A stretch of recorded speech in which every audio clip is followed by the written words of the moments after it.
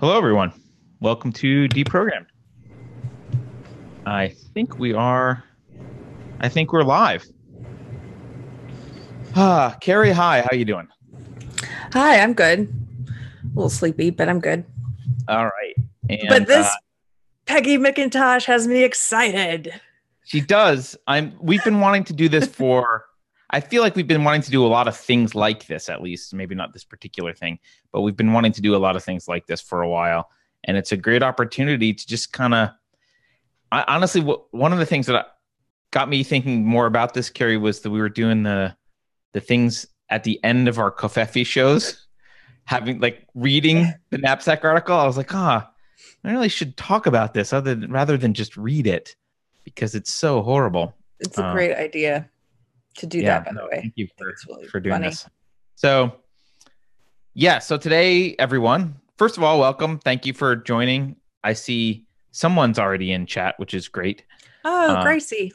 yeah, please don't forget to like, subscribe, share, go to Subscribe Star if you have cash that's burning a hole in your pocket. Otherwise, just pass it around and help get the word out.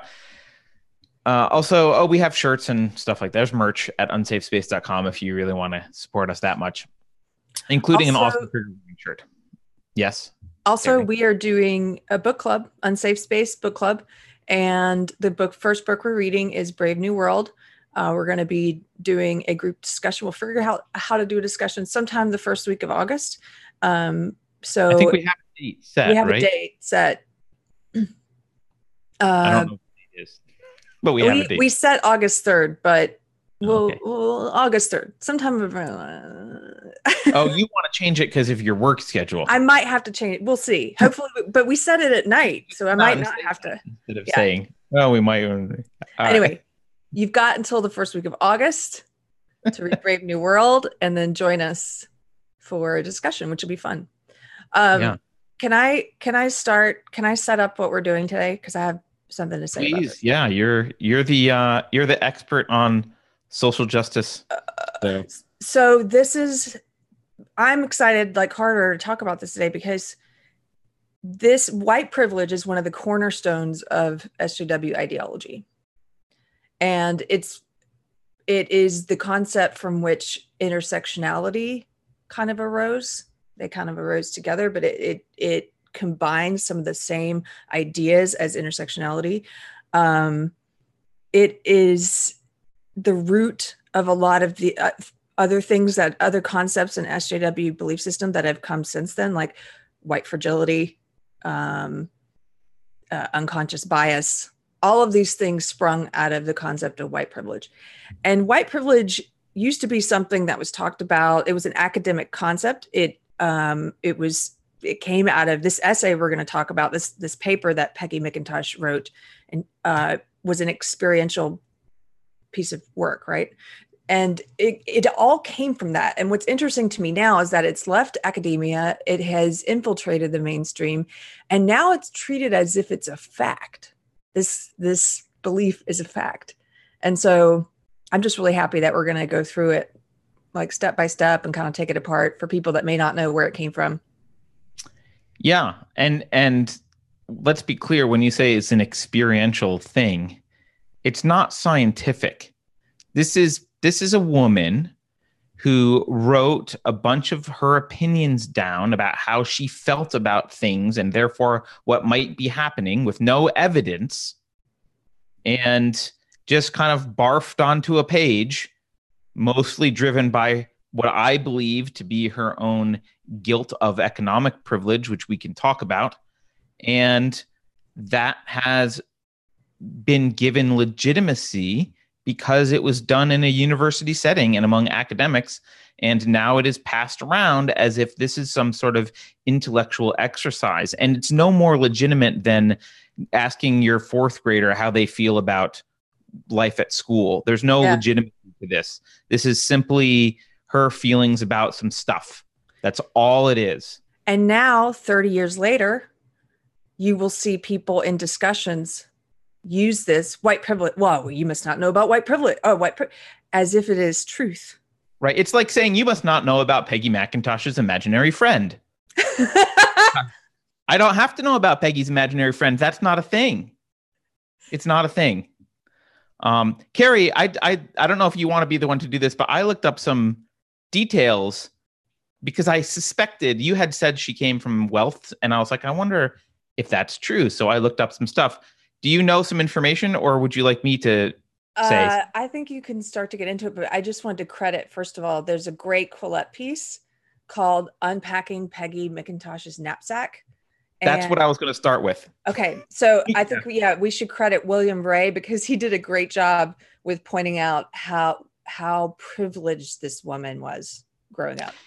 Yeah. So I was going to read the first couple paragraph and a half of William Ray's piece in Quillette, which we can link to. And then I did some independent research on some stuff. So just a few little things. Mm-hmm. So William writes, Peggy, this is just to give you an idea of who this woman is. Peggy McIntosh was born Elizabeth Vance Means in 1934. She grew up in Summit, New Jersey, where the median income is quadruple the American national average. That is to say that half the incomes there are more than 4 times the national average, some of them substantially so. McIntosh's father was Winthrop J. Means, the head of Bell Laboratories' electronic switching department during the late 1950s. At that time, Bell Labs were the world leaders in nascent digital computing revolution. Means personally held and sold patents on many very lucrative technologies, including early magnetic gyro compass equipment, which now helps to guide nuclear missiles and commercial jets, and which keeps satellites in place, blah, blah, blah. Means is also recorded as the inventor of a patent held by Nokia Bell in 1959, known as the Information Storage Arrangement. This device is the direct progenitor to ROM computer memory and is cited in the latest patent filed in 1965 for IBM. So long before Peggy McIntosh wrote her paper, her family was already having an outsized effect on Western culture. And then he goes on to talk about her college, but before we get to her college, I looked up her elementary school because Peggy McIntosh went to 2 separate private schools prior to going to college. The first was called Kent Place School. Now, we don't know how much Kent Place School cost back when she went, but we can compare it how much it costs today to maybe how much you might spend on your child's education, who's in grades 6 to 12. Tuition at Kent Place School is $41,950 a year. So that's not just private school, that's expensive private school. And I'm saying that as a dad in the Bay Area in California. $41,950 that's a pricey one. That's not a cheap private school. Then she went to George School, which was founded in 1887. It's a Quaker school. And the tuition there, it's a boarding school, the tuition and board there is $61,250. So I would go out on a limb and say she was a child of a family of some means. Let's just put it that way. And then to also, go back to go back to the piece. Can I pick up here for a second? Yeah, with the sentence about Radcliffe. Yeah, she went on to attend Radcliffe. Do you want me to read the whole thing or? What's up to you? I was going to read the next couple sentences, but whatever. A renowned finishing school for the daughters of America's patrician elites, and continued her private education at the University of London, ranked in the top 50, blah, blah, blah. She completed her English doctorate at Harvard. She got engaged to this fancy doctor, and her wedding was announced in the New York Times social pages. And it goes on and on. She was in the upper, as this guy says in the article, upper elite, aristocratic elite. And she's remained there ever since. So this list of things that she thinks of as white privilege, just keep in mind her personal individual background. Yep. And by the way, personal background is not an argument. I'm not claiming it's an argument. But she doesn't make any arguments. So this really isn't about arguments. This is about understanding her perspective. Yeah. Carrie, how do you want to start? Do you want to start reading this essay? What do you want to do? I think we should go through the essay and just kind of take it apart. Yeah. There is one more thing I wanted to point out in this Colette piece, if you don't mind. There was one Yeah. sentence that I really loved, and we can come back to this later too if we want to. He pointed out that she basically took, I'm looking for it. She took her experiences growing up in this upper crust, like elite community, and she shared them with, here he says, here it is. Da, da, da, da, da. But even though the lifetime of privilege McIntosh has experienced is almost certainly due to her wealth and not the color of her skin, she nevertheless found a way to share this irksome burden with the illiterate children of Kentucky coal miners, the hopeless peasants of the Appalachians, poor single mothers struggling to make ends meet on welfare, and the vast majority of whites in the United States and throughout the world who never had the chance to attend Radcliffe or Harvard. I thought that was it's a great sentence, because that's exactly what she does. She shares her elite privilege with an entire group of people. Actually, she only shares the burden of it. She doesn't really share the privilege. That's true.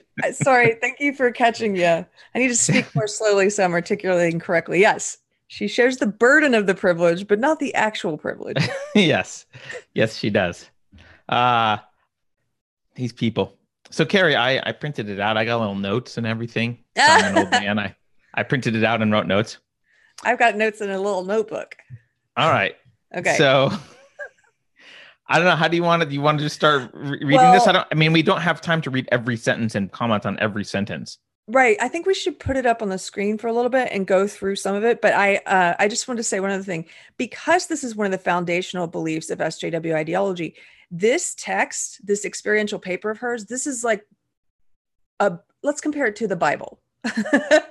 This is a sacred text within this belief system.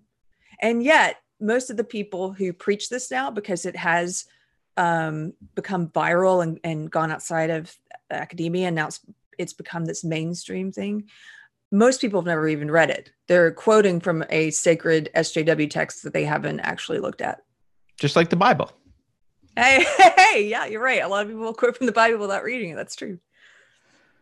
That wasn't meant to be a dig on the Bible. No, it's meant to be a dig on people who Okay, let's go. So I have some notes about this first paragraph, but we should read the first paragraph just to like set a context though. So she writes, through work to bring materials from women's studies into the rest of the curriculum. We can pause right there. So she's already in women's studies. This, by the way, is the reason this is one of the reasons why Barbara Kay, who we interviewed previously, said that the origin of a lot of this intersectional social justice crap is feminism, right? Because this is where it came from. Yeah, she wrote this paper in 1989. It's called White Privilege, Unpacking the Invisible Knapsack. But what led to it was a paper she wrote the year before, which was called White Privilege and Male Privilege. And that was squarely about like, this is what I know about male privilege. And now it's opened up some things that I'm realizing about white privilege. And it led to this. Right. So she says, yeah, through work to bring materials from women's studies into the rest of the curriculum. God, I have often noticed men's unwillingness to grant that they are overprivileged, even though they may grant that women are disadvantaged. They may say they will work to women's statues. It really says statues. Is this the right? Okay. In society, the university, or the curriculum, but they can't or won't support the idea of lessening men's. Denials that amount to taboos surround the subject of advantages that men gain from women's advantages. These denials project male privilege from being fully acknowledged, lessened, or ended. Carrie, I've got just a couple notes on this one already. I don't know if you got anything to say about this paragraph. Go ahead. So there's a few things I hate about this right away. And these roots are shared with feminism. So first of all, this idea of privilege itself shifts blame to an innocent third party. So if there are men who are misogynistic and sexist, which I'm sure there are, and probably many more back in 1989 or 88 when she first was doing that work, they are the ones to blame. It's not other people don't. It's not privilege that they have because they're not doing anything. It's not their privilege that there's someone who's, how do I want to say this? Blacks who aren't slaves prior to the Civil War, blacks who weren't slaves weren't privileged because they weren't slaves. Slave owners were evil and should not have owned slaves and were guilty, but calling blacks who weren't slaves privileged shifts blame away from the slave owner to the people who are innocent third parties. And that's the purpose of using the word privileged. Why she likes privilege is she wants everyone to feel guilt. This is her thing of spreading the guilt around. Oh, I know you're not doing anything, but you're privileged because bad things aren't happening to you. Therefore, you're privileged. And so I hate the concept.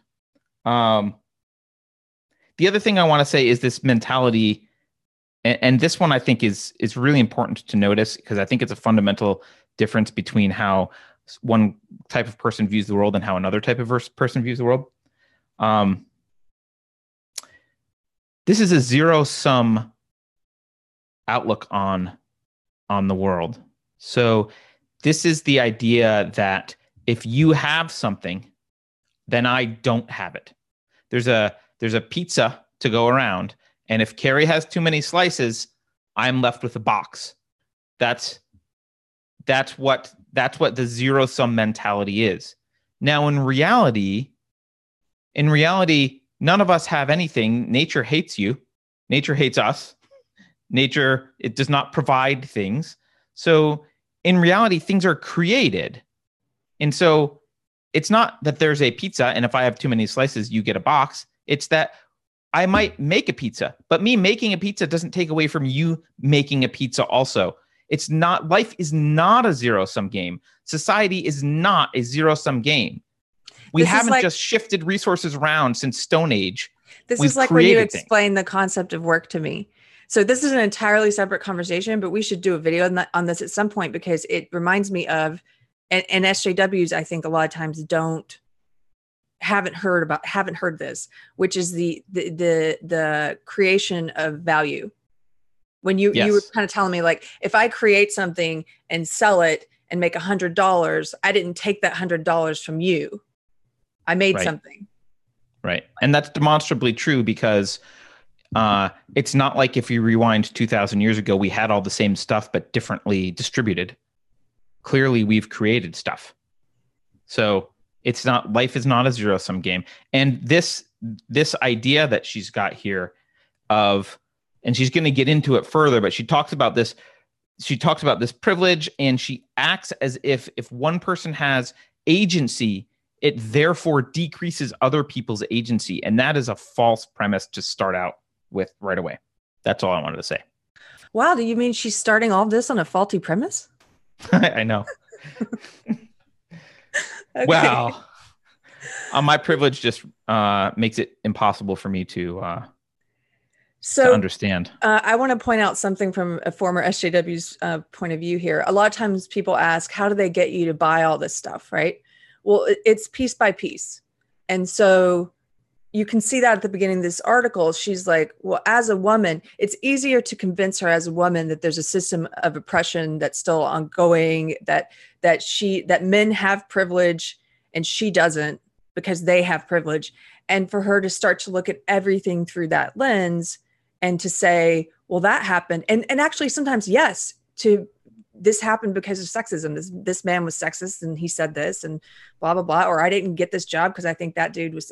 Sometimes, yes, it is sexism, but it's not sexism every time. And what this tells you is that it is, and that you have no agency. And once they've convinced you of that, and it's easy to do it when it's something that relates to you, right? Like, so she's a woman. It's easy. First, she's convinced that there's this hierarchy in which men are born, all men have innate male privilege and women don't have, and there's no privileges to being female in any context. That's what you accept first. Once you've done that, then she says, oh, then I was able to see how race is like that too. And I am in the privileged category, white, and everyone else does not have privilege because I do. So it's step by step. And then once you've seen that, then it's like, oh, they basically take this and they apply it to all of these groups, all these marginalized and privileged groups. So then they move it into queer theory and then into fat studies. And then, it just keeps going. Yeah. Yeah. And she it costs her very little to say, well, I have some white privilege and I'm going to write about it, because of her status, her economic status, and her academic status. It doesn't really cost her much to do this. Whereas some of the less advantaged people that are white that you mentioned earlier, like coal miners, it actually has a bigger impact on them. This is a tax that Peggy McIntosh can afford. Yeah. But not everyone can. On that note, I just wanted to show you guys something real quick, because this relates directly to what you just said, the cost on poor whites. There was a study that just came out, this paper published in the Journal of Experimental Psychology, which said that the idea of white privilege doesn't actually make, when you teach liberals about this concept of white privilege, it doesn't actually make them more empathetic, or more empathetic towards Black people or people of color, but it actually, the one impact they're seeing is that it's making people less empathetic towards poor white people. Right. Not Isn't surprising. that interesting? Yeah. Not surprising. Yeah. It really is. And, that's kind of the economic class that Trump won in his election. That's kind of the demographic, is the lower quote lower class whites. Right. One example of that, again, not to get too far afield, but I think it's good to just mention it because this just happened. There was this SUNY professor who, if you guys look it up, I can't find it right now, but the SUNY professor who basically said that when he sees a poor white person, it makes him happy. And that he views poor white people as people who have wasted their white privilege. That's a professor. These are the people teaching your kids. Right. So I know we want to get to she's got 50 things here. So I know we want to get to them, but is there anything else kind of before this, Carrie, before she gets to her 50 daily effects of white privilege that you want to talk about? There's one that I want to point out, but not too much other than that. You go ahead, and I'm going to look at my notes. Well, the one I want to point out is a few paragraphs down. Oops, this isn't showing. Let me. So she uses this word power. She says, as we in women's studies work to reveal male privilege and ask men to give up some of their power, so one who writes about having white privilege must ask, having described it, what will I do to lessen or end it? And I want to highlight the word power because this is again a through line. It's a problem with both feminism and intersectionality generally, and that is this unhealthy focus on a particular type of power. So it is true that historically men have been in positions of political power, economic power, which is really just workplace power, right? If you want to use the word power there, which is questionable. In the political realm, I think it's appropriate. In other realms, it's maybe less appropriate because it's not really power that's tied up with force in any way. But there are ways in which women have power in relationships, in controlling the ideology and mindset of children, which controls the mindset and ideology of the next generation, and therefore the cultural change generally. Women, no one stops to ask, well, what are the powers that women have had historically? And actually, I think what they're doing is they're focusing only on the things that men have, quote, power in, and arguing that is power. That is the end of power. That's all power. That's all the power that matters. And we have to fight to get some. Rather than saying, well, what power have women had? Which is different from what power have men had. What have women been relied on to do or given authority over or had influence in? What do they get to do? Right? So, for example, the one example I'll give is going to war. Women don't have to go die. They've never been asked to have to go die. They're never given a rifle and told to go defend their country. Never. Now, that's a certain amount of power / privilege / position in society that is superior to man's position. But their focus is purely on a particular type of power. And there's something unhealthy about that. And I think it opens Pandora's box to all of these other mistakes that you can make about analyzing the interactions between people in society. That's all I wanted to say before we get that. Well, just to piggyback on that, that for anyone who is, this is the first time you watched one of our videos, maybe that is also, that's the center of SJW ideology, is power. That's what they worship. If you think of it like a religion, and when an SJW dies, you will see them say rest in power instead of rest in peace. And they view all these different groups, right? All these different privileged versus marginalized groups as groups that are competing over power. So it's a really generalized way to think of it is it's like Marxism, but instead of groups competing over capital, over money, they're competing over the power that Carter's talking about. Well, and in many ways, they're competing directly over the power of the gun. They're competing over controlling the state. This is why the left is so authoritarian, because the right, at least historically, a lot of the smaller government people have been on the right, and the smaller government people kind of don't want the state to have a lot of power. So there's not a lot to argue over. As long as they don't have a lot of power, it doesn't matter. There's not much power to wield. But if you've moved into this mindset in which the state has lots of power to do everything, then suddenly everyone needs to argue over who to point the gun at.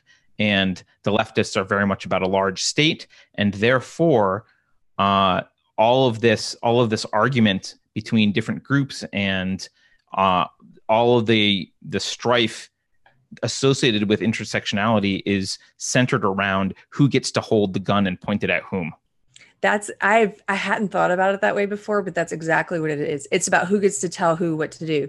Like it is very authoritarian in nature. And you'll see this even in the part that you just read. She's like, what can I do about it? Right. Or how can we be accountable for our power?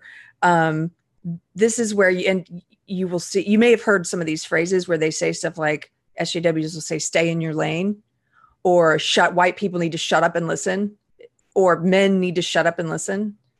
Or if you're someone in a privileged group, then they will say, you're invalidating my lived experience if you disagree with me.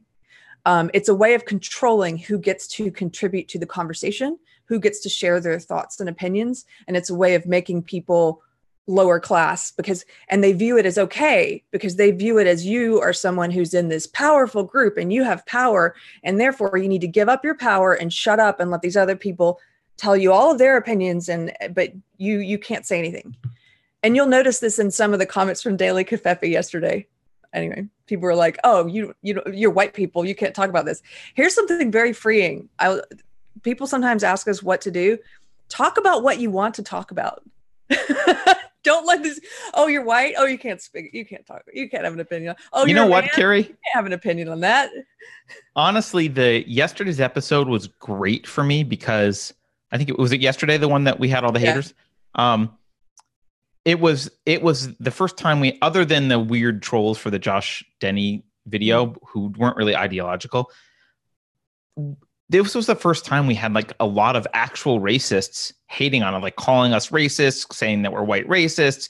It's a crazy low IQ intersectionalist people yelling at us on YouTube. And, what was great for me is it was the first time that I had reached this point in my life where I didn't care.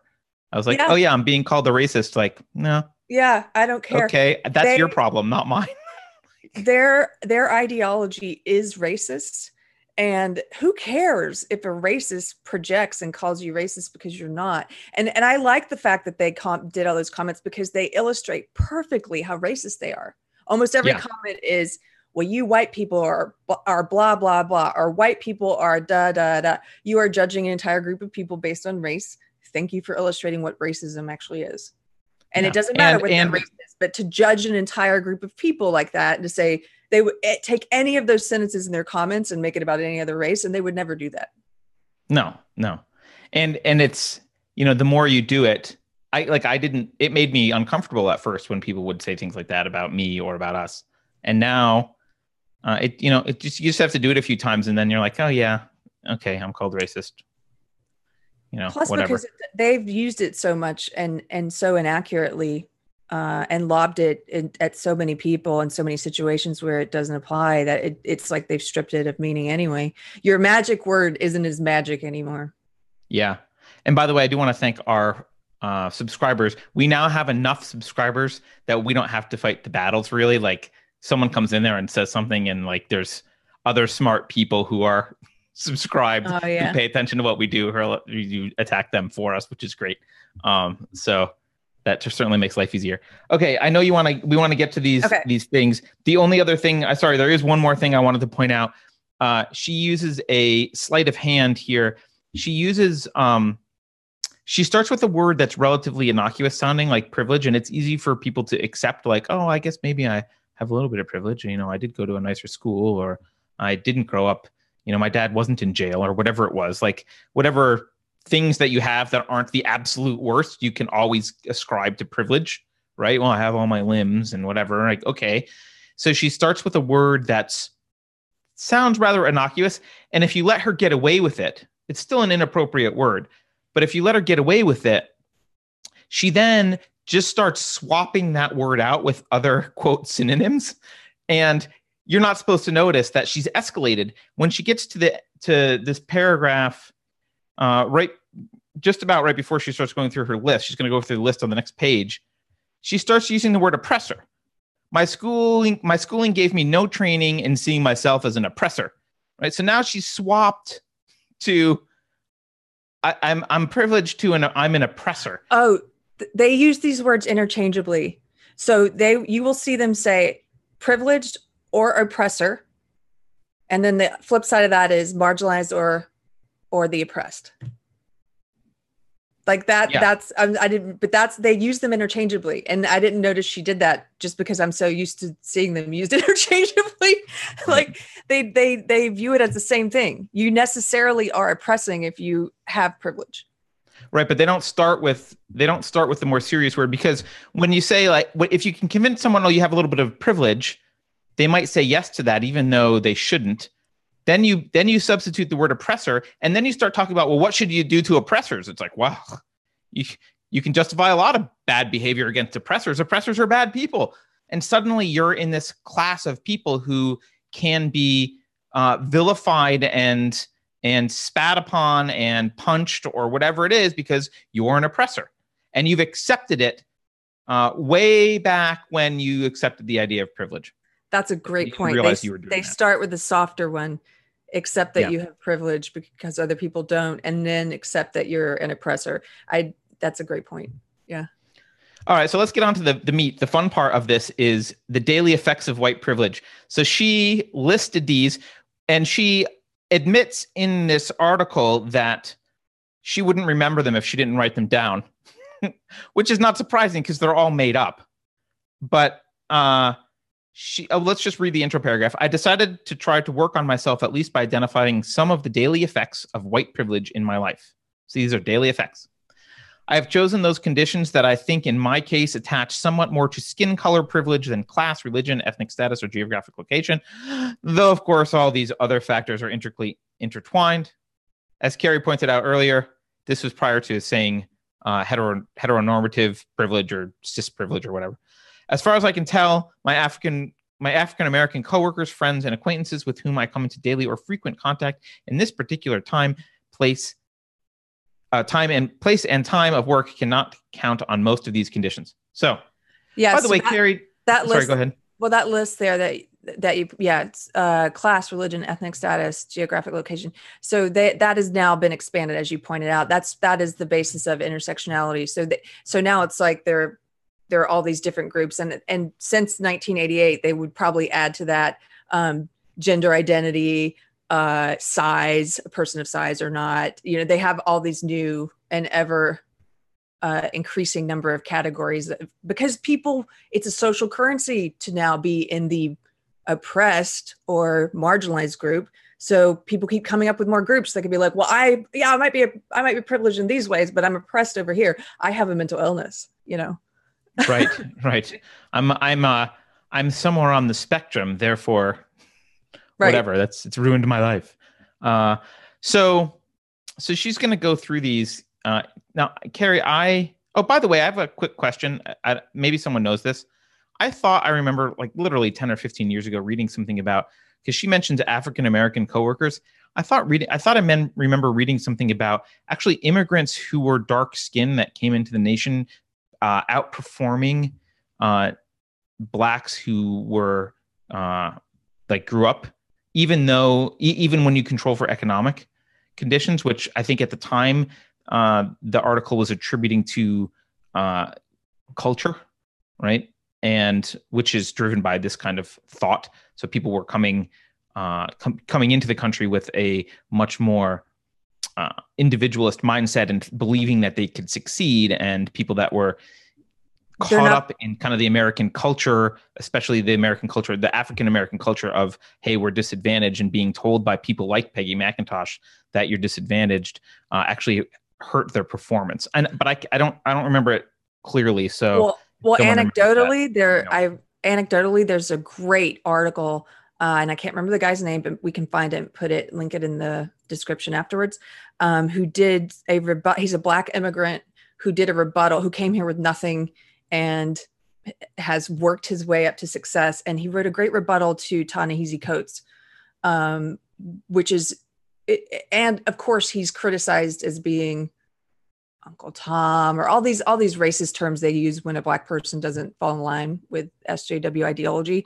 But we'll find it. We'll link it, because that's just anecdotally what you're saying. His whole essay is like, I came here because of the opportunity, and my other friends and I, who came from all these different countries, we're going to school, we're working during the day, and here's where we are now because I didn't see myself as a victim.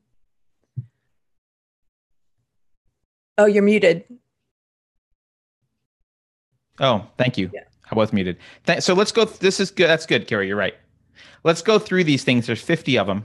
And let's just remind people.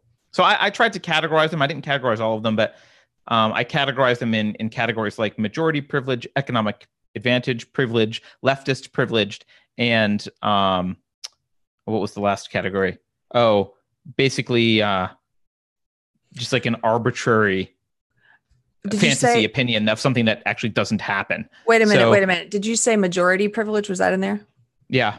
Okay, yeah. Because a lot of these are majority privilege. Yeah, some of them are majority privilege, but some of them are just things that are just in her imagination. So we need to remember, she makes these 50 items, and it makes it sound like these are kind of well thought out conclusions. Let's just remind everyone before we dive in one more time. This is just her feelings about stuff. She lived a particular life as a particular individual in a particular part of the country. That life happened to be blessed, for lack of a better word.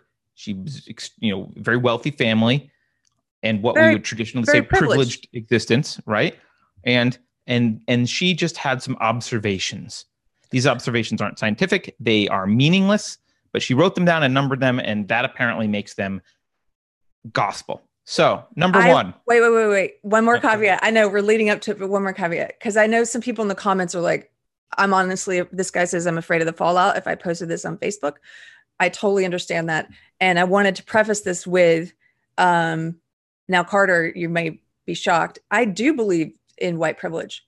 I don't believe in white privilege the way it's used in this essay, and I don't believe in white privilege the way it's currently being used. That's why it's good to ask people to define terms. And what I mean by I believe in white privilege is that every individual is privileged and marginalized in different ways. And in certain contexts, absolutely, if you are a white person dealing with a racist who is working, I don't know, like at a gas station, and you want to buy something. There are contexts in which your white skin will help you. There are also contexts in which black skin will help you. So there are context. It depends. It's a contextual thing. And I wouldn't call that white privilege. I would just say that, like every individual has different situation and can have advantages in some situations and disadvantages in others. Exactly. I don't know why that's white privilege. Well, because majority privilege. I would call it that, but I would get very specific about what I mean. It's not this overarching, like everyone has this.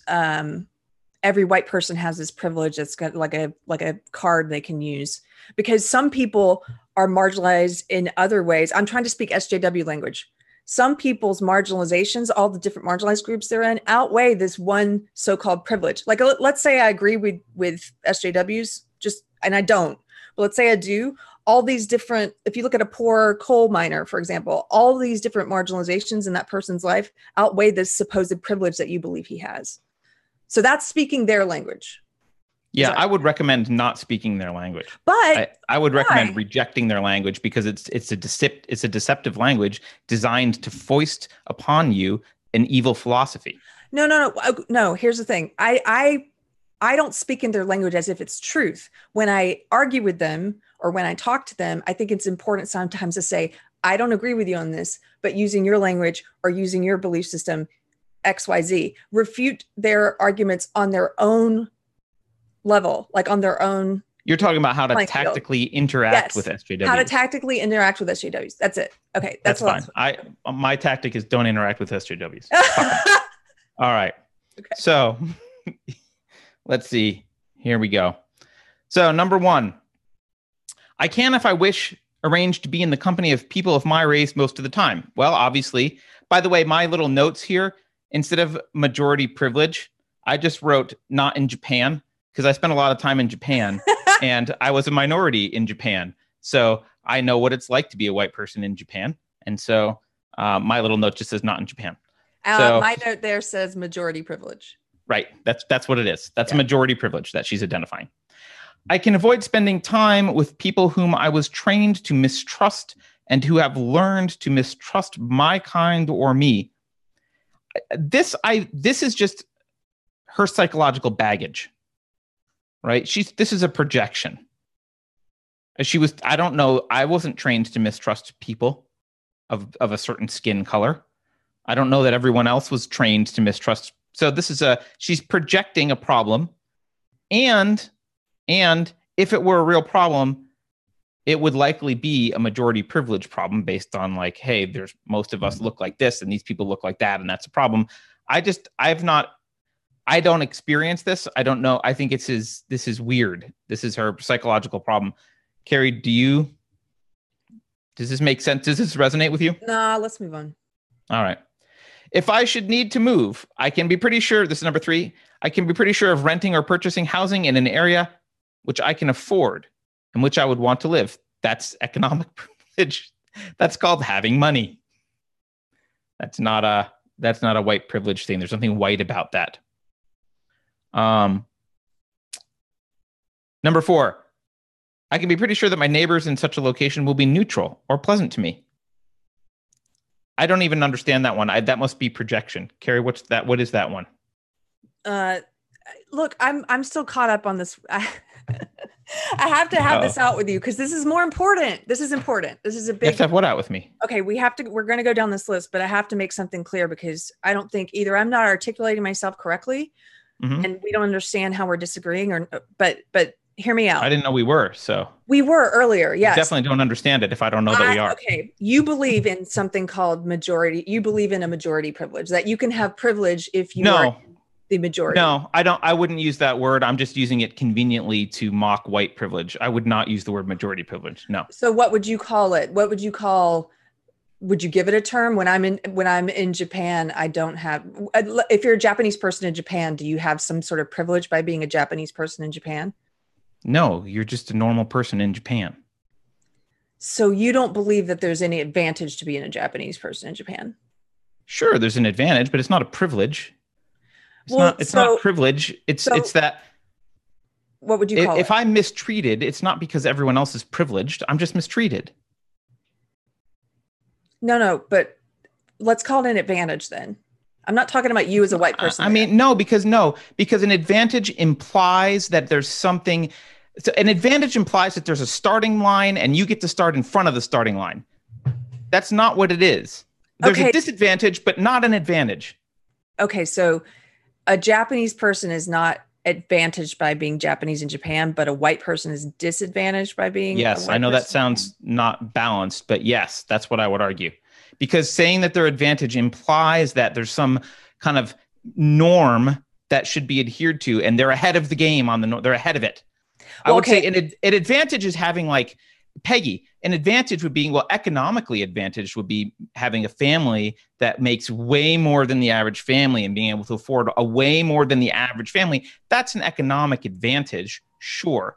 But the average person in Japan isn't way more Japanese than the other average person in Japan. They don't have an advantage over the norm, over the mean, over the median. There's no advantage over the median. They're just normal. Okay. I think we're speaking two different languages here then, because I think there's an advantage to being a Japanese person in Japan, but I don't think that means that they're starting across some starting line.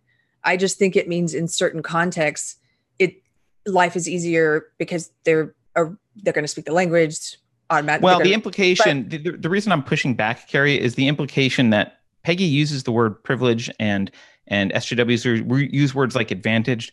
They intend them to convey moral judgments.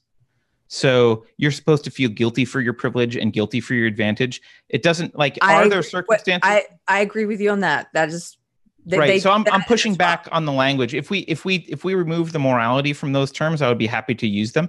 But they're used in a moral context, and they're used to convey guilt or some sense of moral weight that they don't deserve. So is a tall guy advantaged over me when it comes to basketball? Yeah, but if he's average height in the NBA, I'm not going to run around saying he's advantaged. I'm going to be like, well, he's like everyone else in the NBA. He's, if there's a 10-foot guy in the NBA, well, he's got a height advantage that's immeasurable compared to everyone else, right? But, okay, fine. But I think if we can use the word advantage and remove all the moral implications from it, fine, I'd be happy to use privilege or advantage in that sense. But I think that they're too intertwined and it's very difficult to do that, which is why I'm pushing back. Okay. I understand that. Thank you for taking the time to try and explain that. One of the problems I have with it, and just give me a chance to try and explain this before we move on. I'm feeling rushed because I have a time limit. Okay. One of the issues I have with the way they use the term privilege, aside from its moral implications, like you say, is that they talk about it as if it is a static, universal thing that is applied across a group and not affected by these other privileges that they believe in. And so, or it's only affected by those privileges or marginalizations if it's a marginalized person. If it's a person who's in one of their more esteemed, more marginalized categories. So they don't take into account, for example, let's take a theoretical white homeless guy. They don't take into account all the various other endless number of groups that a person can be in, because it is an endless number of groups, all the endless number of marginalizations that stack up against any perceived advantage of being white in a majority white country. So that's my issue with it, is that they view it as if it's a truth, and that as if it exists in all contexts, which it doesn't. If you're in a Black neighborhood, being white, if you're in a Black neighborhood, being white is not an advantage. It's because then majority privilege is Black, and the cultural norms are you know what I mean? Yeah. So Carrie, this is we could actually get into something pretty fundamental here. I know that people view intersectionality as breaking people up, and they have this well, you have all these traits. You could be your skin color matters and your gender matters, and we're stacking all these groups that you belong to on top to define you. I actually view intersectionality a little bit differently. I view it as removing individuality and placing you in groups. So yes. They're not stripping you of things. They're not defining you by a bunch of things. They're stripping you of everything other than those things. So if you're white, that is not, there's no nuance to that. And that's the category. You're in this group. Let's say you're a white cis male, right? Christian. We'll throw in Christian because they hate Christian. So you're a white cis Christian male, able-bodied, whatever. We're using their words, which I abhor right now, but yes. Right. I understand. Yes. So, but that's the end of defining you. That's it. That's it for their definition of you. And whereas an individualist perspective realizes that, yes, you have many attributes. Some of the attributes may be advantages and disadvantages at times in your life, depending on the circumstances. And there are many advantages that aren't categorized by intersectionality, like you went to a better school, or you happen to be smarter, or you really know cars, and this is a mechanical problem with the car, or you're or you grew in up Harlem in a stable home with two parents, or you grew up whatever it is. Yeah. Right. So there's in any situation there, the complexity of who an individual is needs to be taken into full account. And they abhor individualism. And so they're not actually intersectionally stacking people in a way to make these people complex. They're removing the complexity of individuals and allowing you to be defined only by membership into a predefined list of groups that's expanding, but will never expand infinitely, because if it expands infinitely, it becomes individualism. Right. That's exactly right. It's collectivism. It's like they keep expanding these groups because there are people who are like, but hey, I'm not defined by this limited number, and because it's good to be marginalized in this belief system, let me list all the ways I'm marginalized, and so those keep becoming new categories. But like you said, it's impossible to expand that. If they did it, if it was infinite, then yes, you're just back to being individuals. Yeah, although there's a caveat to what I'm saying. There is one direction in which it can expand infinitely. There's only many directions. I think there's only one direction in which it cannot expand infinitely. What? One set of directions. All of this is not about, keep in mind, and none of this is about building anything.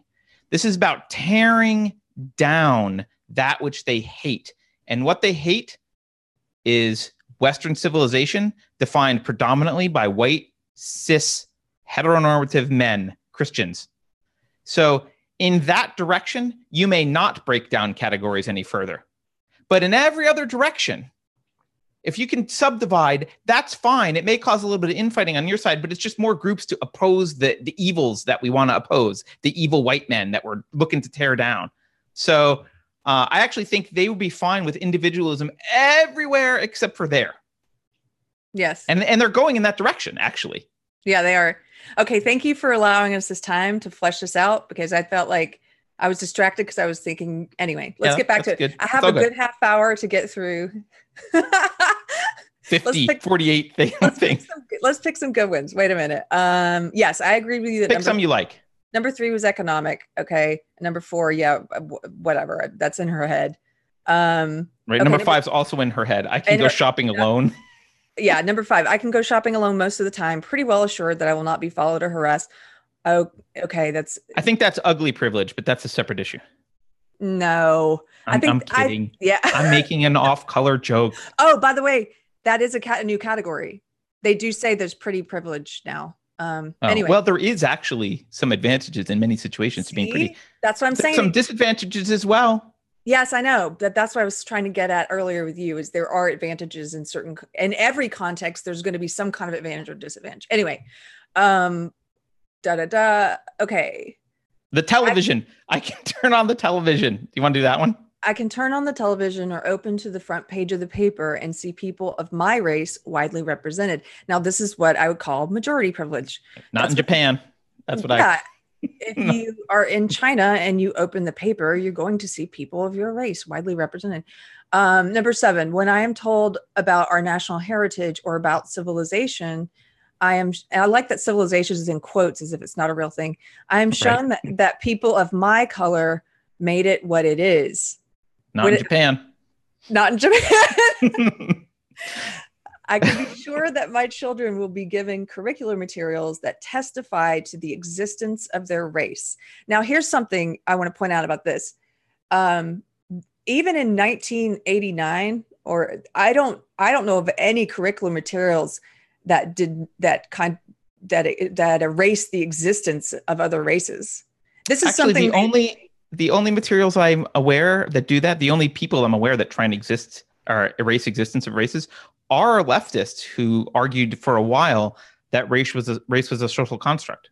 Yeah, they did argue that for a while. They're not pushing that as much anymore because now that it works against them. Now it works because they've pushed the trans activism angle to such a degree that if they continue to push race as a social construct, then they're going to have to let people like Rachel Dolezal legitimately call themselves Black. Right. Okay, so Right. people, Okay, where are we? That was number what? number 7. 7, 8. Oh no, that was 8. Okay. 9. If I want to, I can be pretty sure of finding a publisher for this piece on white privilege. That's leftist privilege, bitch. That's Hey, leftist privilege. wait, that's leftist privilege, but it's also elite privilege. That's because of the class she's in. That's because of Sure. her elite status and knowing people in look, how many different elite universities have you been at, Peggy McIntosh? Of course you're going to find a publisher for your piece. Right. Yeah. I called the president of whatever country that I went to school with his son and asked him to help me get a Yeah, paper published. that's called connection privilage because I run in Yeah. elite circles. Number 10. Oh, Peggy. Oh, Peggy. Yeah. Peggy, why don't you try writing a piece today on how your white privilege paper was bunk and see if you can find a publisher? Yeah, well, she'll get it. Quillette will publish it. So yeah, but not a legacy media. Okay, right. number 10. I can be pretty sure of having my voice heard in a group in which I am the only member of my race. Now that is, I think, just an assumption. I mean, Yeah, so a lot of her things like this, Carrie, this is why like some of them I have in this weird category of like her fantasy world or projection. She's assuming that people don't listen to people when they're not their race. And I think that's just her projecting. I don't know if she just doesn't listen to Black people or what's going on with her, but that's not something I've experienced. well, And in Japan, it's not something I've experienced. I would say 30 years later, Peggy McIntosh, in part because of this paper, which has become the foundation of, one core SJW belief. If you're in an SJW circle, this is actually the opposite is true now because you are actively told not to speak because you are white. SJWs will say, sit down and shut up. That's an acceptable thing for them to say. Yep. Because you're white. Yep. And then 11 is another, this is another just self-confession of hers, right? I can be casual about whether or not to listen to another person's voice in a group in which he or she is the only member of his or her race. So you're a racist? I don't understand. This is just her projecting again. That's not how I've ever treated with people of another race. I don't know people who are like, oh, I don't have to listen to that person because their skin color is different. But, hey. Number 12, I can go into a music shop and count on finding the music of my race represented. Okay, you're telling me in 1988 that you went into music shops and didn't find a lot of Black artists? I have to be honest. I can't do this. My not in Japan doesn't work because American music was so widespread. This one is just in her head. I could actually find it. Well, this one is just in it. You could go into Japan and find in a music shop in 1988 and find a number of Black artists. I'm sure. Right. Like that this one is in her head. But there's a couple happening here in number 12. The next one is into a supermarket and find the staple foods which fit with my cultural traditions. Okay, again, that depends on context. If you were in Little Tokyo, in that context, there is no white privilege there. It's going to be Japanese foods. It depends on where you're at. This is majority privilege. Also, ethnicity and race are not the same thing. Culture and race aren't the same thing. So right. That's a conflating of two terms, which they like to do when it's to their advantage, and they hate doing when it's not to their advantage. But Black people don't have one type of food. I'm sorry to say, Peggy McIntosh. It is kind of racist to say that, I think. It's totally racist to say that. There's a certain There's no Black people food here. Yeah. Like, really? Wait, you're the champion of anti-racism? What? Sorry, number 13. Whether I use checks, credit cards, or cash, I can count on my skin color not to work against the appearance of financial reliability. Now, in 1988, in certain contexts, I agree with her on this one. I think I would like to see evidence because I'm sure I'm sure in some situations there's context. Yeah. But I'd like to see some real evidence because, my experience having been a capitalist for decades, and granted, I was young in 1988, so I wasn't in the business world, but every waspy white person I've ever met every waspy banker. They don't give a shit. They just want to make money. That's all they care about. They just care about making money. That's it. They run the numbers. They don't care about anything else. Just money, just making money. That's the whole criticism of capitalism, that they're greedy. Well, if they're greedy, they don't give a shit about your skin color. Trust me. Now, maybe in '89, I don't know. Maybe there was more of that, but I think there was more of an assumption back then, and yes, individually, there still is people make assumptions like that. I'm sure racist assumptions like that, but to say that that is widespread, or to say that that's just a given, I think your point is accurate. I think those assumptions often are classist assumptions, though, and not racist assumptions. Because I did see this phenomenon in Silicon Valley, early in Silicon Valley, like not super early, but 20 years ago in Silicon Valley, when there was the first batch of nerdy engineers who had made millions of dollars. I remember having this conversation with someone who ran an art gallery, actually, and he was having to adjust himself because it was an art gallery that was on like a main thoroughfare, and they had to make sure that transient people didn't just like come and hang out in the art gallery. So they were kind of vigilant of who was walking in and be like, if you're not here to peruse art, can you leave? And so they had a problem in the past with homeless people or whatever, just kind of coming into the store. And he was telling me that he was starting to have a hard time differentiating between tech millionaires and homeless people who were coming to the store, because the tech millionaires weren't like the old clients wearing the suit and tie. They were just like in ripped jeans and a shirt and like scruffy hair and like walking in like this. Like, have you seen is it a website or something that's like homeless or hipster? And then you just I have not seen this. It's hilarious. You should look this up. Homeless or hipster. Well, I saw Pretty Woman. They didn't think she could afford the clothes in Beverly Hills either, and she was white. That's true. The point being, yes, people are sizing up several different things, and it's not always a given that your white skin is some kind of like, credit card. Yeah, there's also a subtle thing here that I do not want to discuss in depth on the show, but I'll just mention it for another show. There's a interesting question to me of whether using statistical analysis to draw hypotheses about an individual based on their membership in groups, that's statistically important. Like, if that's statistically valid, is that racism? It's a question that I think is a little bit subtle. Like, if you're then never going to treat them like an individual, obviously it is. But the question is, like, if you have a hypothesis immediately about like, oh, well, they're likely to be X because of these visual things that I see about them, whether it's their gender or color or whatever, if that's based on empirical data and is true, is that racism? I actually don't think that's an easy question to answer. That'll be a great side discussion, because I have some thoughts about that as well. And all right, let's move on. I don't want to get I'm distracting us. I can arrange to protect my children most of the time from people who might not like them.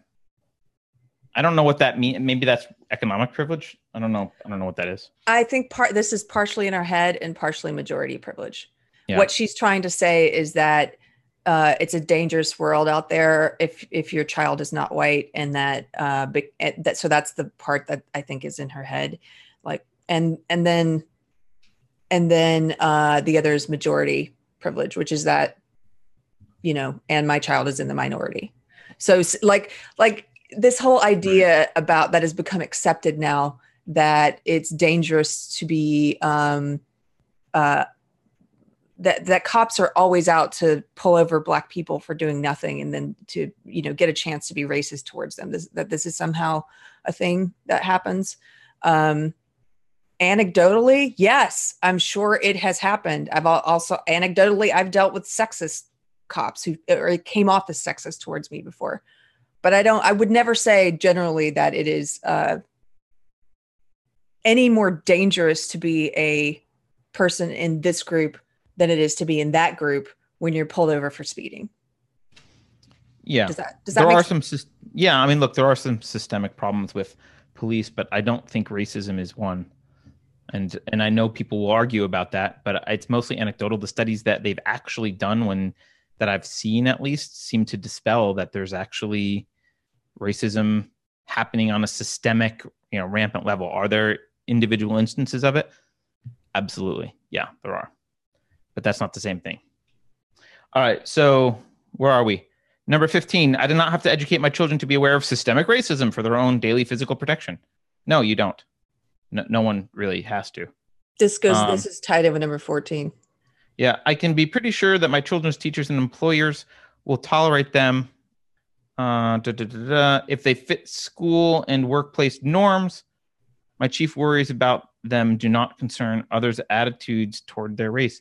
I don't think anyone in America should be chiefly concerned about others' attitudes toward the race of their child. I think this is made up. Number 14, 15, 16 should have all been one bullet point, Peggy. Like those are all tied in together. What she's trying to say there. Well, she needs 50 is a good number. Okay. Where are we? I can talk with my mouth full and not have people put this down to my color. I don't. What? Okay. Not in Japan. I mean, I don't know what. I don't know what the hell is that? Is this some are you accusing black people of talking with their mouth full? I don't know. Yeah, I think sometimes they push stereotypes that people. I feel like she's gonna say I can eat watermelon and fried chicken with that. Like I'm like, whoa, calm down, Peggy, with your stereotypes. What is this? They push stereotypes. It's like that article, that SJW article that came out that said, here are 17 phrases that you didn't realize are problematic. And then they go through all of them and you're like, wow, I didn't know they were, but now you've pushed this idea out there that you've reintroduced their problematic roots into what had been clean. Into what was neutral. And now that's a bad thing to say. So. Okay. I mean, 18, 19, 20, and 21, I know we have to start moving a little bit more quickly. They're all kind of the same. To me, they all fit in the same category of, here, I'll show them on the screen. They all fit in the same category of kind of non sequitur, her impressions of things, right? I can swear, it's kind of the same as her mouthful without people judging. I can swear, dress in secondhand clothes, blah, blah, blah, without people attributing it to my bad morals or the poverty or illiteracy to my race. So again, she's just kind of assuming that we all think black people are illiterate people who have bad morals. I guess that's what this is projection, Peggy. This reveals a lot about her own psychology, frankly. I think it does. I can speak in public to a powerful male group without putting my race on trial. Everyone can do that. I can do well in challenging situation without being called a credit to my race. You will never be called a credit to your race, Peggy McIntosh. I'm never asked to speak for all the people of my racial group. Okay, hold on. Here's an interesting one. Now, 30 years later, SJWs accept and push the idea that a person can speak, if they're in a marginalized group, that they can speak on behalf of the entire group, unless they disagree with the belief system. Unless they don't want to. Right, unless they don't want to. But often you will see SJWs saying, let's say you're disagreeing with them about something, and they'll say, but I'm a woman. And so my lived experience says this, and women feel blah, blah, blah. And they'll speak on behalf of all women. And no one elected them to do that. And the same thing for racial groups. They'll say, but black people, da, da, da.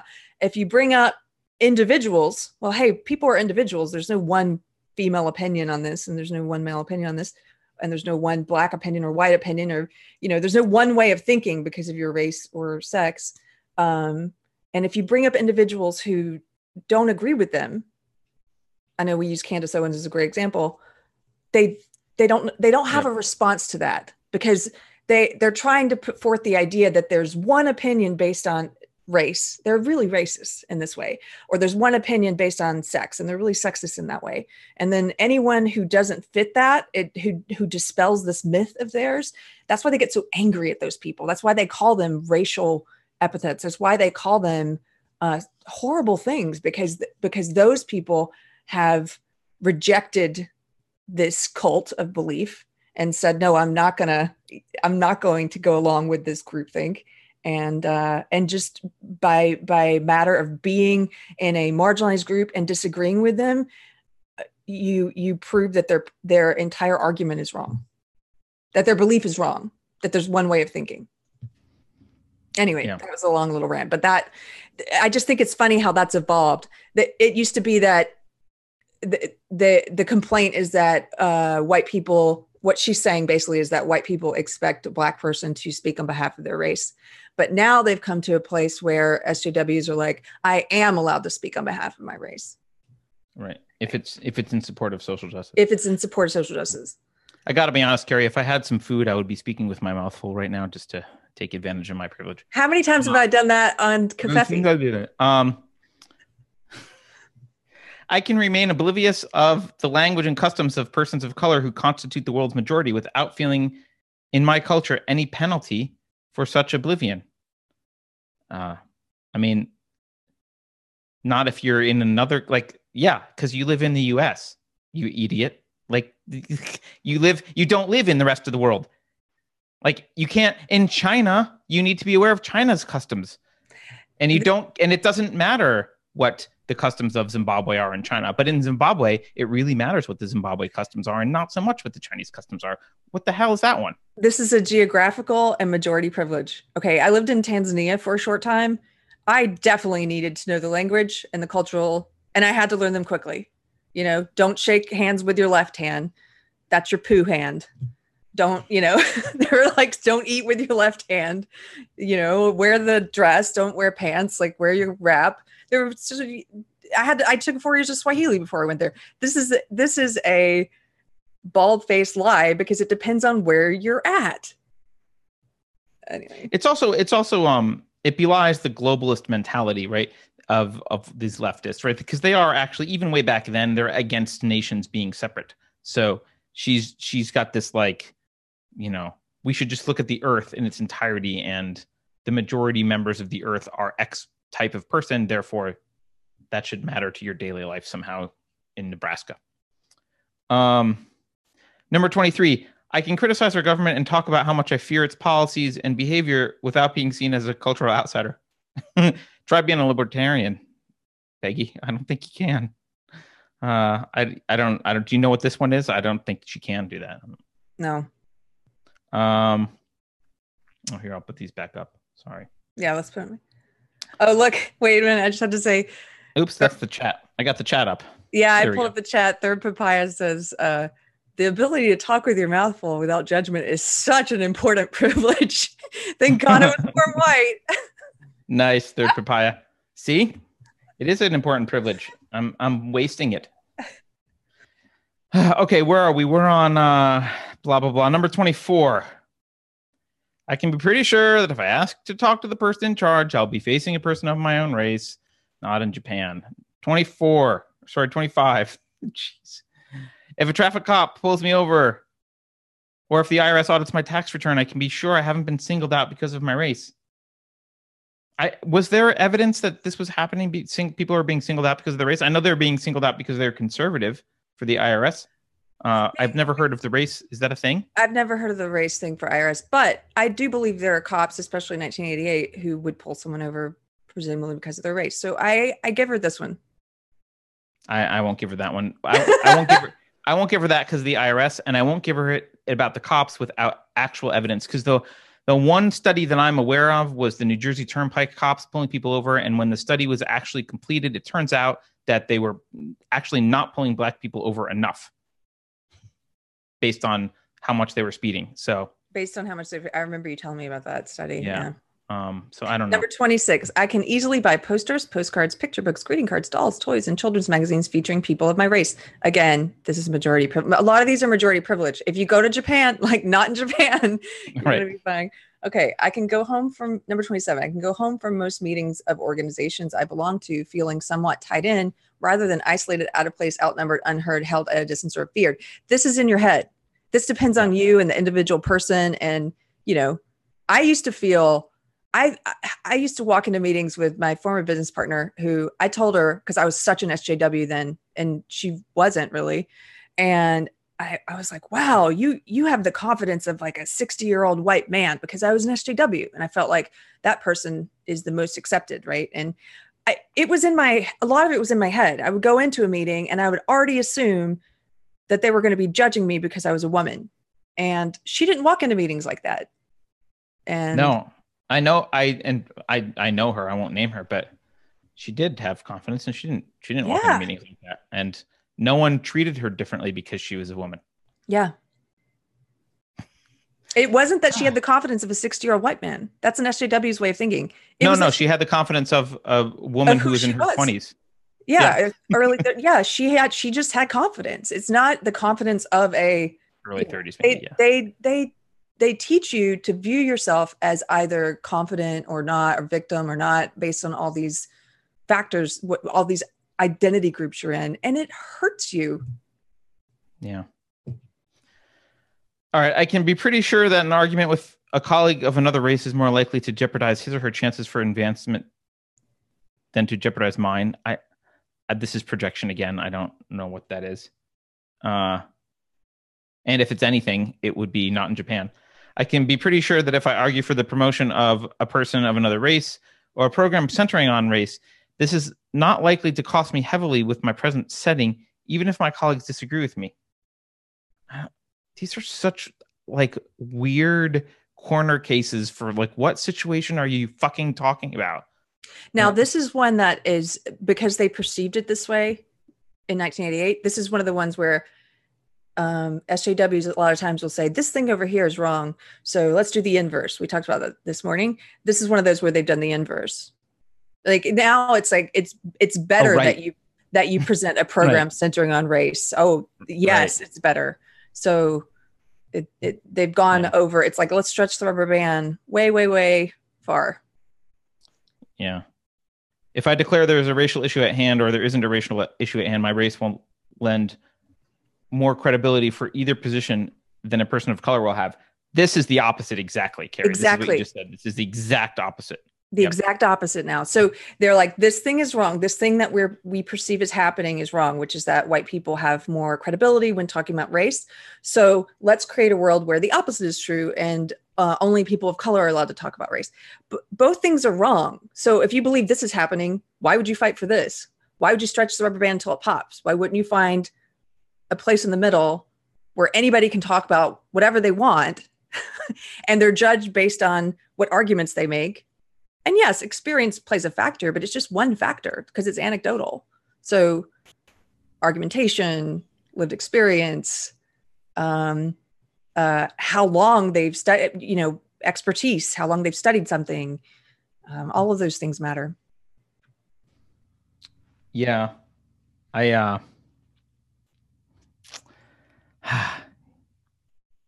sorry, I had a brain fart. There was something I was going to say about that, but I forgot what. Oh, I know what I was going to say.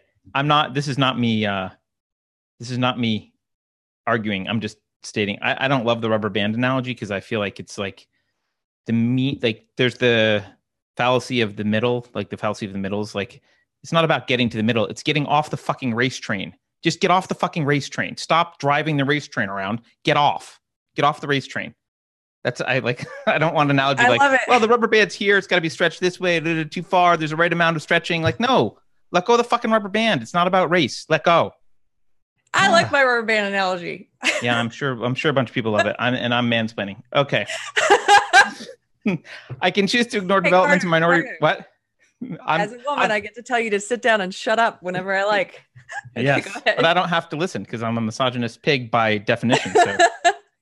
I can choose to ignore developments in minority writing and minority activist programs or disparage them or learn from them. But in any case, I can find ways to be more or less protected from negative consequences of any of these choices. No, this is the inverse. It's the inverse. Yeah. My culture gives me, actually now, if you're white and you ignore the developments in minority writing or disparage them, you're fucked. Yeah, that's what I meant about it's completely, they've taken it. They've ridden I'm going to take my rubber band analogy and use your train. They've ridden the train. They're full circle on the track. The race train started here and they were going this way and they didn't realize the track was a circle and they're right back at racism. All right. My culture, we're coming up on the one I agree with, by the way, soon. But 32, my culture gives me little fear about ignoring the perspectives and powers of people of other races. No, it doesn't. I am not made. It's the inverse now again. Yep. I'm not made acutely aware that my shape, bearing, or body odor will be taken as a reflection on my race. I gotta say, she thinks that like Black people are smelly and only eat the certain kind of foods and talk with their mouth full. I don't. She really is a racist. Yeah. Just to have this thought process and write it down is racist. Okay. I can worry about racism without being seen as self-interest. Oh, wait. Yeah, that's the next one. 34. I can worry about racism without being seen as self-interested or self-seeking. No, I mean, not really, but okay. We're going to come on the one I like, Carrie. This is the one I completely agree with her about. Number 35. I can take a job with an affirmative action employer without having my coworkers on the job suspect that I got it because of my race. She is right. Only white people can do that. That is a privilege. And I think we should get rid of it. You know how to get rid of that privilege? End affirmative action. That's the only way to get rid of that privilege. It's the only way. You and I have discussed this in other videos, but again, yeah, they've taken the racism train right back around to racism. It's the same thing. And now she's pointing out that, but she knows it came back to racism. That's the weird thing. She's like, yeah, affirmative action. Hey, that's racist. You pushed for it. What the fuck? Yeah, you're the one who wanted affirmative action. Now you're back saying affirmative action is problematic because it's racist. Like, yes. Yeah, we know it's racist. We told you it was racist. So for any SJW who may be watching, hopefully, I still hope SJWs will eventually watch. What Carter and I are trying to say is, if you set up a system where, like right now, a popular topic is men shouldn't do panels, like science panels or whatever, if there's no women on the panel. Well, I think that's stupid, because if you're a female scientist, then you get put on the panel. Now you got to wonder, will they pick me because I was a woman? Was it because, and everyone on the panel is wondering, are you there because you're a woman? Don't set up that system. Just pick people based on merit. Don't pick people based on race. Again, if this thing is wrong, if picking people based on race or sex is wrong, then it's just as wrong to do it for the other, like for this race or sex. So don't do it. And you put people at a disadvantage now, where women or Black people are questioning the basis of on which they got something, except for the people who are dishonest and don't care, and they're just happy. They're happy to be there, probably because they don't deserve to be there. Right. This hurts the best. The best people of color are hurt the most by this. Yes. All right, Carrie. I know we're running short on time. I don't know if you want to batch some of these up, but let's see. Okay. 36 through 42 are basically all kind of the same category to me, but right. If you got ones you want to call out, go ahead. If my day, week, or year is going badly, I need not ask of each negative episode or situation whether it had racial overtones. I do want to call this one out, because this is true for everyone. It should be true for everyone. And what SJW, if she thinks this is wrong, if she thinks that this is something that's happening, that Black people, for example, have to look at every negative episode as if it has racial overtones, or women have to look at everything as if it has sexist overtones. If she thinks that's happening and it's wrong, why then is SJW ideology preaching that that's what we should do? And that's what it does. It tells us to look at everything through this lens of oppression, and we're being oppressed, and everything that bad that happens to me is because of sexism, and my sex is somehow involved, or my race is involved, or because of racism. It's not everything is because of oppression based on what group you're in. And so, but this one's weird to me, because she's basically saying this is a wrong thing, but now they preach that. Does that make sense? It's also like, hey, here's a piece of bad advice that people shouldn't have to follow. Like, yeah, they shouldn't have. They don't actually have to follow that. They never need to ask of every situation whether it had racial overtones. That was never true. Stop doing that. Start seeing yourself as an individual. Right. All right. I can be pretty sure of finding people who will be willing to talk with me and advise me. Yeah, I don't think that's race related to race. That's just her projecting and imagining that it can't be done. Oh, I can well, think over. she had a ton of connections too. So. Right. Yeah. Yeah. I'm pretty sure that the president will answer my phone call. That's because I'm white. No. No. No, Peggy, it is not. I'd like to speak to the president, please. Hold on. I don't think black people can do this. I can think over many options. So I'm sorry. Her view of black people. I can think over many options, social, political, imaginative, or professional, without asking whether a person of my race would be accepted or allowed to do what I want to do. Everyone can do that in America. I don't know where you're growing up. I want to back up for a second. Just in the chat, Third Papaya says, I've heard lots of black folks deride whites for failing to bathe correctly. Just last week, Taylor Swift said she didn't wash her legs in the shower, and black Twitter lost its shit. And actually, I didn't know that Taylor Swift had said that, but I did see, even in my little echo chamber, I saw people asking, did white people really not wash their legs? And there's a Dave Chappelle skit where we're trading spouses, but they trade, like a black guy goes to live with a white family and the white guy goes to live with the black guy's family. And in that skit, it's this stereotype that white people don't use washcloths, that they just bathe with their hands. All right. So actually, where were we? Do you remember? Advisors. Oh no. Number 39. I can be late to a meeting. See, she thinks they're late to meetings also. By the way, having worked with Carrie, I can say that is not something that's only for black people. Okay, look, sometimes here's the other thing. We should talk about this at some point. Sometimes stereotypes are based on like averages and on truth. So when I was in Tanzania, there's this, they call it African time, right? African time meaning there's this cultural attitude towards, we'll get there when we get there around about this time. I naturally operate on African time, if that's the case. Yes, you do. Hey. And I know in America, there's a similar thing. They call it colored people time. But there's yeah, they do. You've never heard this? I've never heard that. No, I've heard island time when you're on vacation somewhere. There's island time. I haven't heard island time. I've never heard a racial. I've never heard that racial. In the it's popular in the South, or it used to be anyway. Oh, okay. But I mean, it's mostly black people who use it. It's not white people who use it, at least not today. But there's also Southern time, like there. Yeah, Yes, and I am a Southerner, sir. So anyway. All right, madam. Okay, so Peggy thinks that black people are late all the time. I can choose public accommodation without fearing that people of my race cannot get in or will be mistreated in the places I have chosen. Is she like 300 years old? Where are these coming from?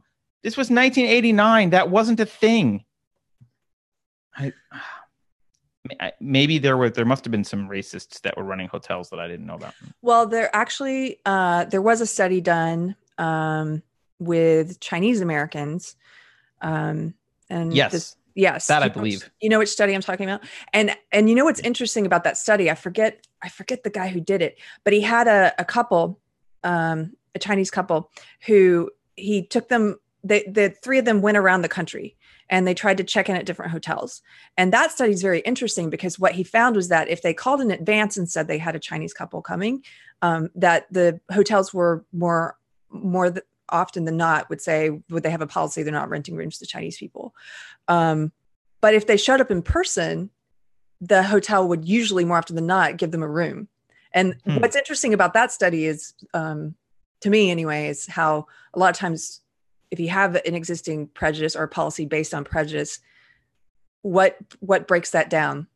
Well, like anything, person to person connections, seeing someone right in front of you. So I do remember growing up in the individualizing it. Yeah. I remember growing up in the 80s, like post-Vietnam, there was the most racism that I saw from people was actually anti-Asian racism. And I grew up in a town that was mostly white, but there were a few African Americans in the town. There was no racist attitude toward them that I ever saw, but there was racist attitude towards Asians. And it was like, it grew up in this, the Rambo era of like, or the, what are some other, Apocalypse Now and all those Full Metal Jacket, all that kind of stuff was all set. It was all, all set in Vietnam, and it was all about shooting Asians basically. And so there was some Asian bias, but I never really saw it against blacks, but maybe I'm privileged where I grew up. Okay. So let's Carrie, I know we're almost to 50, Carrie. Well, historically, I just want to say something about that. In this country, of course, that has existed. Of course, that racism against blacks has existed. And of course, obviously. Yeah, obviously. But in 1988, I'm sure there was still some of that. Absolutely. In 2019, we're still operating as if this paper, it's the basis of this whole belief system. Do you really know of any hotels that would take race into account? Any race into account? Yeah. Yeah. Yeah, good point. Actually, I do in Japan. All right. Okay. I can be sure that if I need legal or medical help, my race will not work against me. I don't get that one. Are people not being treated because they're black? Is that a thing? Well, Kamala Harris is trying to put that idea forward right now. Remember? But that's just not true. It's not true, but. Okay. I can arrange my activities so that I will never have to experience feelings of rejection owing to my race. How do you know that they are owed to your race? This is again. All right. If I have low credibility as a leader, I can be sure that race is not the problem.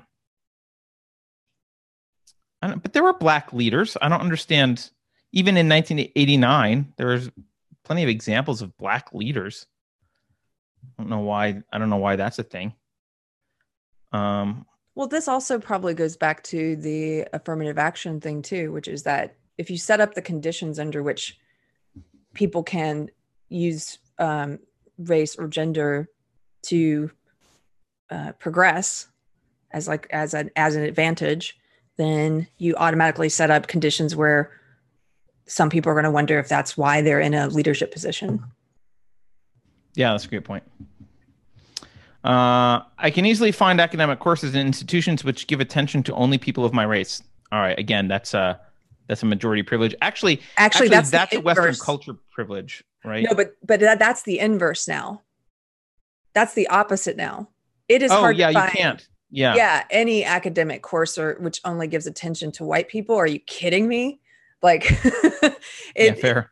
This is completely intersectionality. This whole belief system has said, well, this thing is wrong. So again, let's do this. Let's do it, but let's do it this way. Let's do this wrong thing. That's yeah. And I mean, the other thing, and this is just the fact is she's living in a culture that was mostly built by whites, not completely, but it's a white majority. Europe was a white majority. America was a white majority. It'd been a white majority. So most of the history will be about white people. That's not racist. That's called history.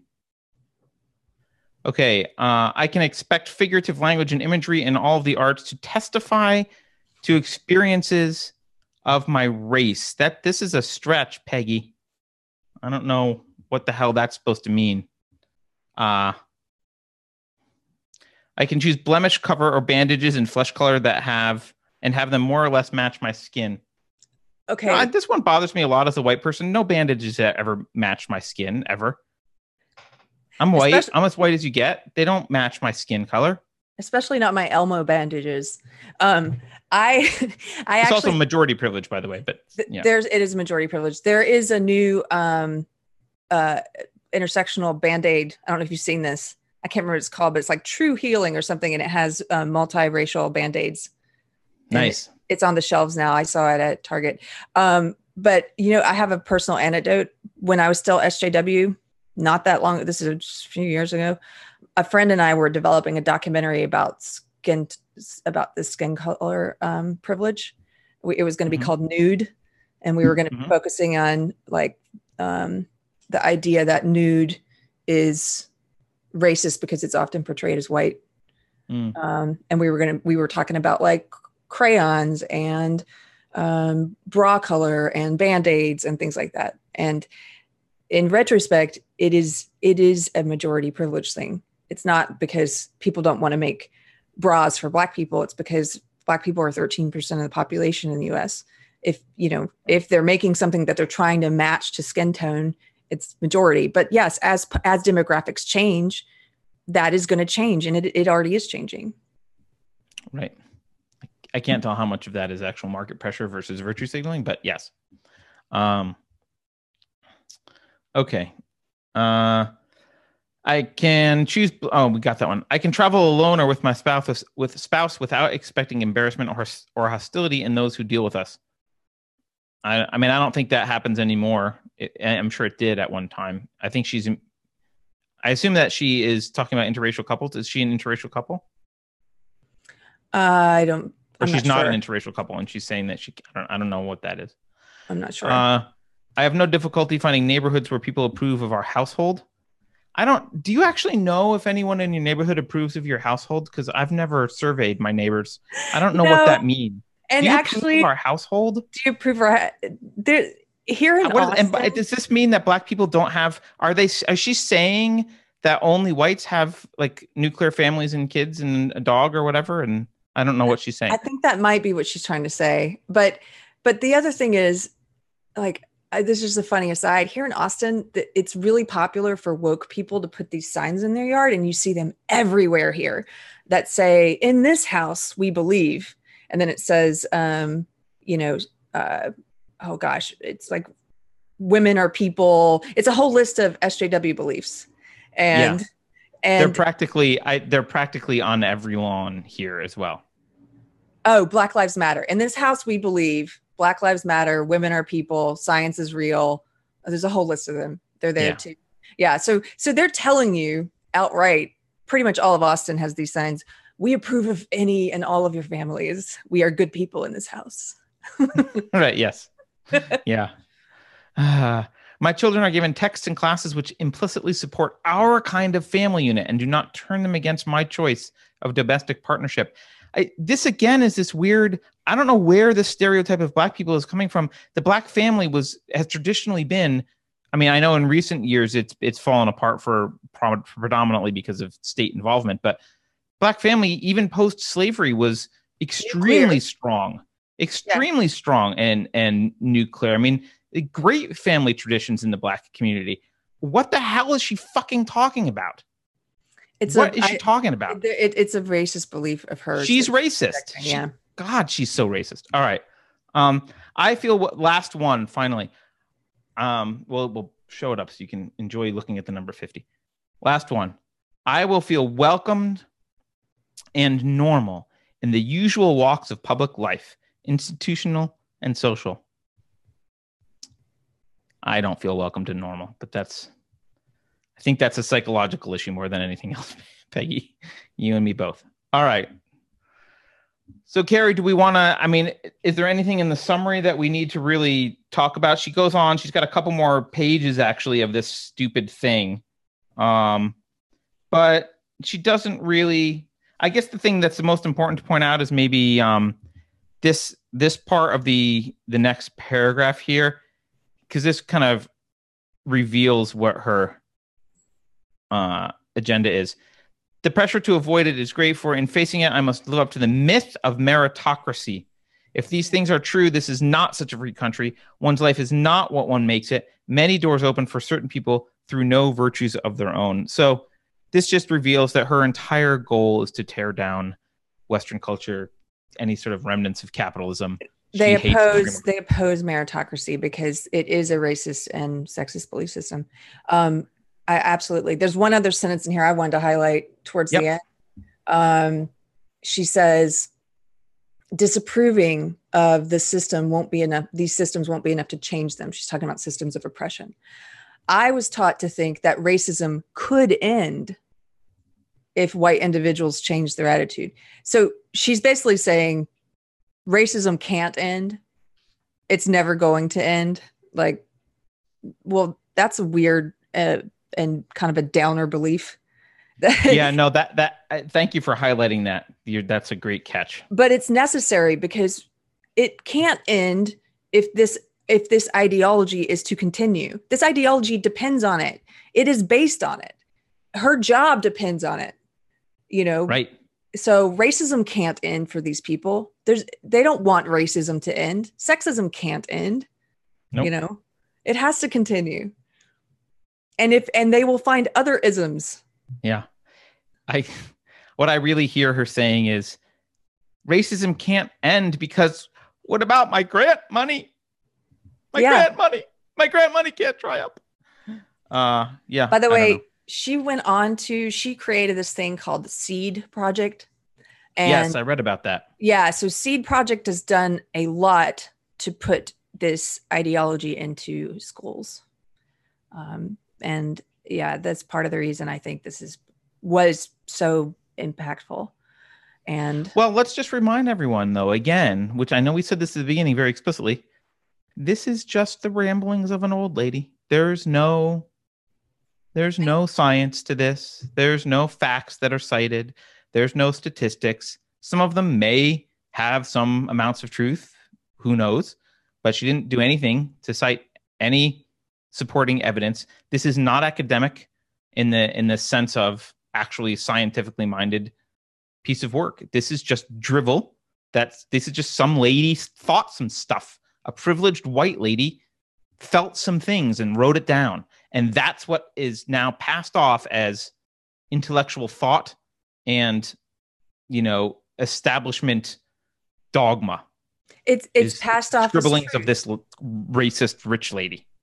And it's passed off as truth. And I would really challenge people to, the next time somebody says white privilege to you, as if this is an established fact like gravity, I would push back a little, because you can go through this list. You're allowed to have opinions about this list. There are some, as you saw, that Carter agrees with or I agree with, and there are others that we disagree.